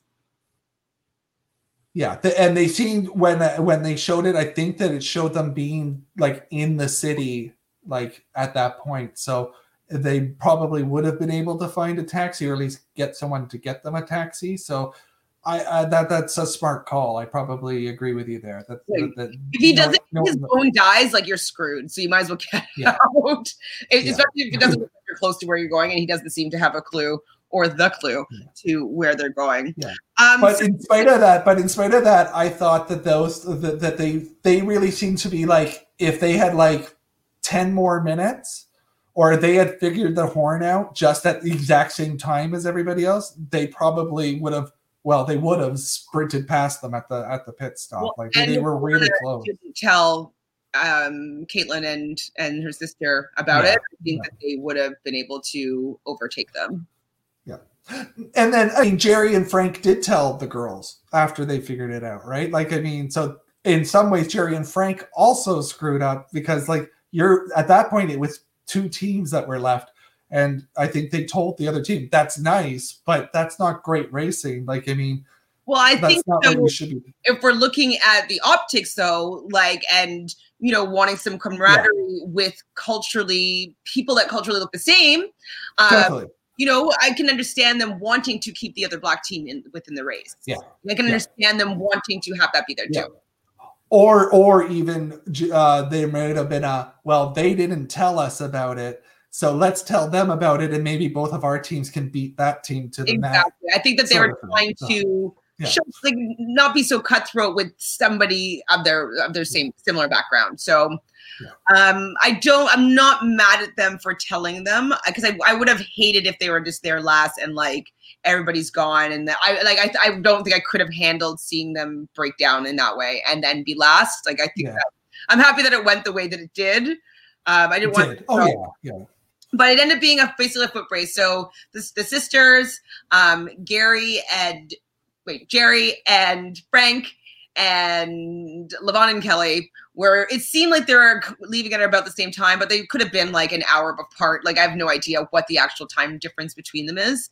But the sisters got there first. Then it was the father-son team. And unfortunately, Levon and Kelly were the ones eliminated from the race. And it wasn't really a surprise for me. What about you? After the first episode, I would say it's a surprise. It wasn't a surprise. The second episode, I found myself rooting for them more. But I can't say it was a huge surprise, just because I think that they were just too far behind. Yeah, and they don't seem to have the innate understanding of how to play the race. It doesn't seem like they're strategic, or that they watch every episode and every season and they kind of understand the flow of it. So it's kind of they were just oh, they're Olympic athletes that are friends for 20 years. Let's put them in the race. And it just doesn't seem like they were able to get their race legs quickly enough. And their skills didn't seem to translate for the types of tasks that had to be doing these first 2 episodes. So I definitely felt that, especially after last episode, that they weren't going to do very well. I didn't think that they had the interesting, weird, abilities to be able to do well in this race. So I was disappointed because they're from my team. Especially because I think I was going back and forth between them and Gary and D'Angelo. I think it was at the same time, like the same for me. And I was hoping that they would have been better, unfortunately. Wow. They were a good team, though. I liked them. I wanted them to have more time to do better, but they just didn't have it. They just didn't have the amazing race drive. Yeah. But their memory will always be that they outran those goats in that first line. That's going to be their thing. So, and actually, what they also says that they've hugged more time on this race than they have hugged in 20 years. So it's nice to hear that at least their relationship has maybe deepened, so they have like more of a special connection. So I am pleased about that. Woohoo! Woohoo! That's all I wrote down for this episode. Do you have anything else you want to talk about? And I guess our new survey. Yeah. Come up with hard as F like quiz for you. You're gonna stump you. Oh, come on. No. Yes.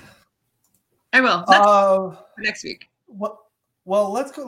Here's what the survey will be, and we're going to ask all of our listeners. We'll put up the link, and we'll ask everybody to comment and fill it out. So our first question, we'll ask you to answer right now for us, Chantal. So, are you happy to see the Yield is back in the game? I don't think I care.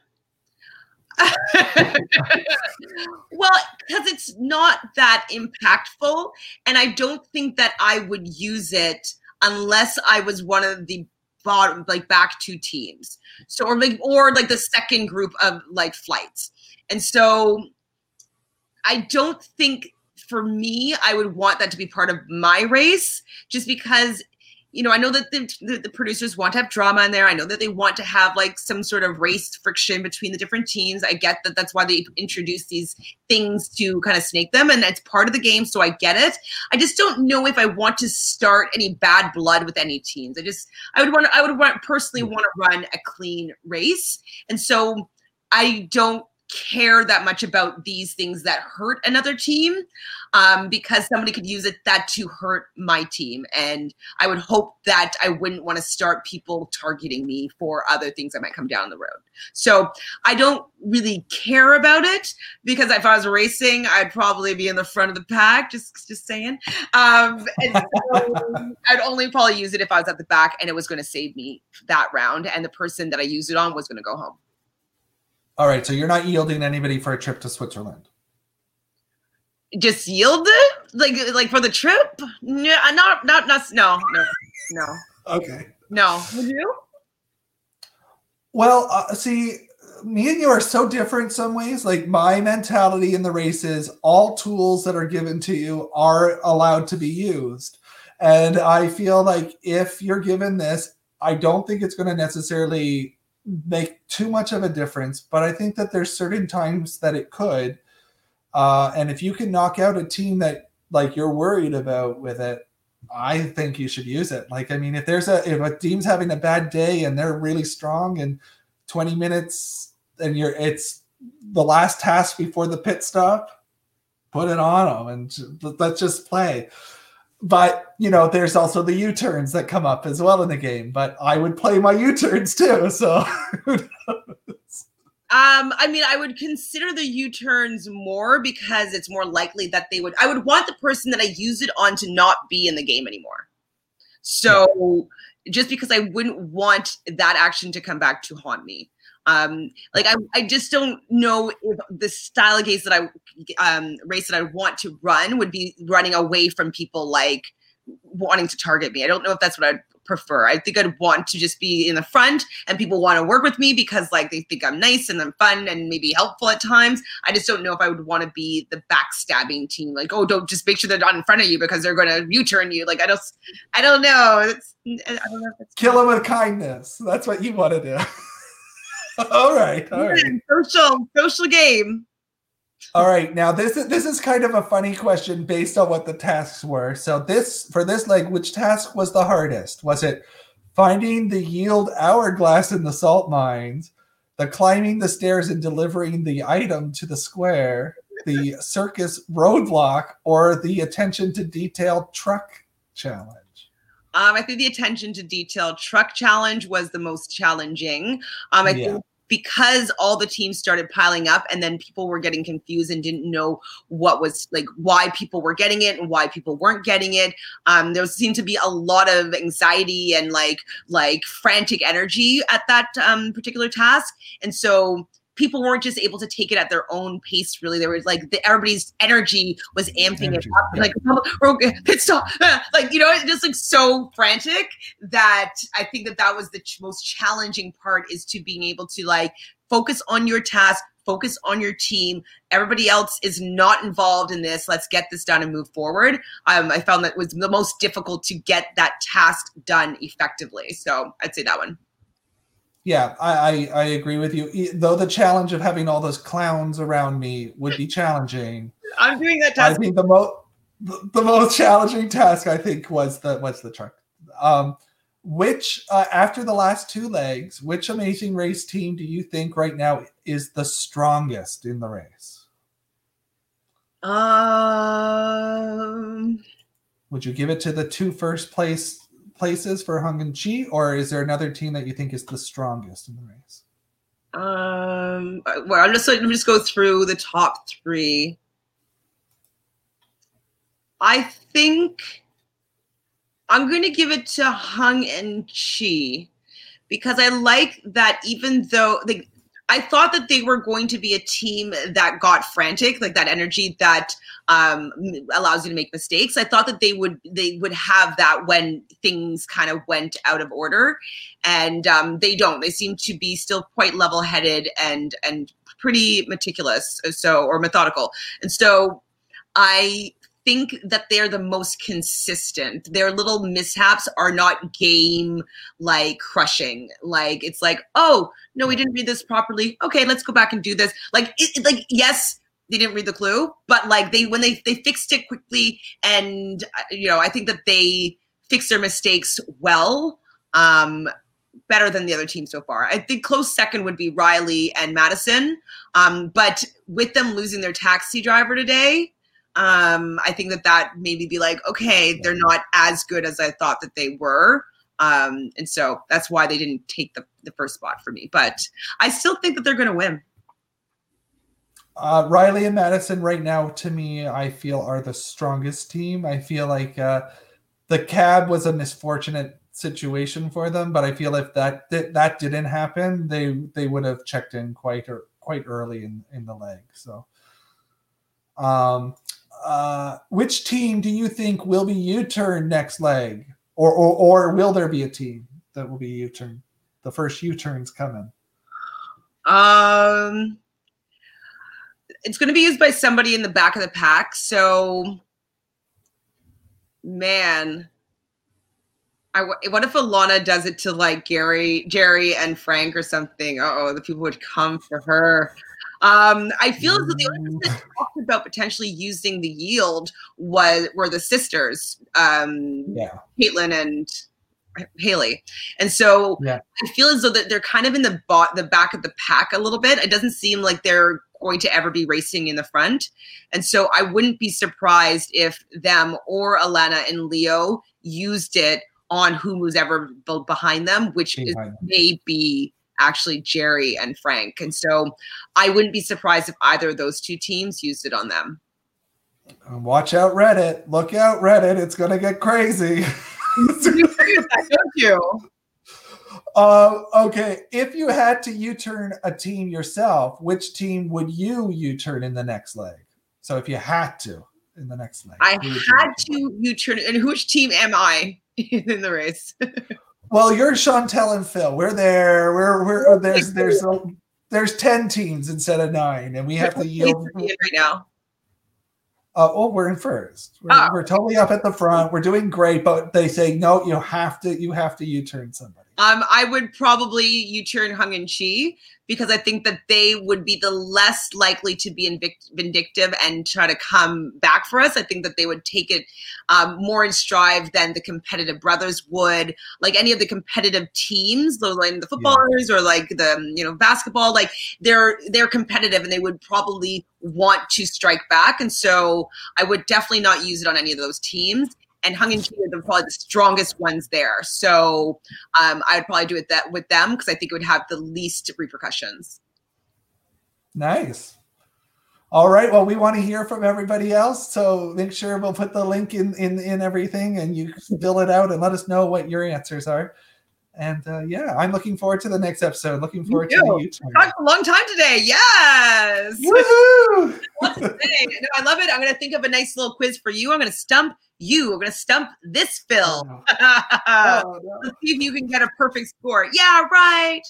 If you guys have any questions or if you have any, quizzes or questions that you want to share with me that I could share with Phil to stump him, that would be great. Obviously, if you could fill out this survey because we do like hearing what your opinions are and it gives us like some talking points of like how people are perceiving this season. We love it. We love you guys in the chat because that also makes it fun as well. So thank you for participating. Leave some comments. We love them. We read them all. We'll respond to all of them. If you haven't done so already, please subscribe right down over there. Subscribe, please. Help us get to 1,000 subscribers. That is what our next big goal is. Like this video if you like it. Even if you don't like it, we love the analytics for the algorithm of YouTube, blah, blah, blah. And ring that bell so every time we go live, you will be notified. And next time live will be tomorrow for The Masked Singer with Jonathan Oliveira. So join us for that and chat with us in the chat. We'll be doing a live reveal on tomorrow because we watched this episode up into Take It Off. So we'll do that part live with you guys. So join us, please. So Phil, do you have anything that you want to share that people need to follow you at or social media stuff or events? Well, right now I'm still just on Instagram, so p.gourlay, but I am promising I will make a Twitter account.